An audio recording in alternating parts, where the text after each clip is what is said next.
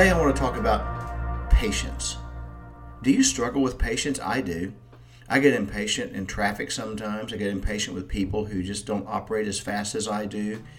I get impatient with people who just say dumb things, I get really impatient with people that say mean things to other people, because there's no room in this world for meanness. There's no room in this world for rudeness.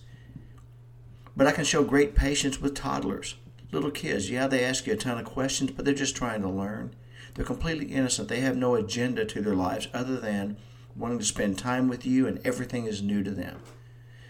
Whenever I'm feeling impatient, I try to remember, act like I'm speaking with a toddler.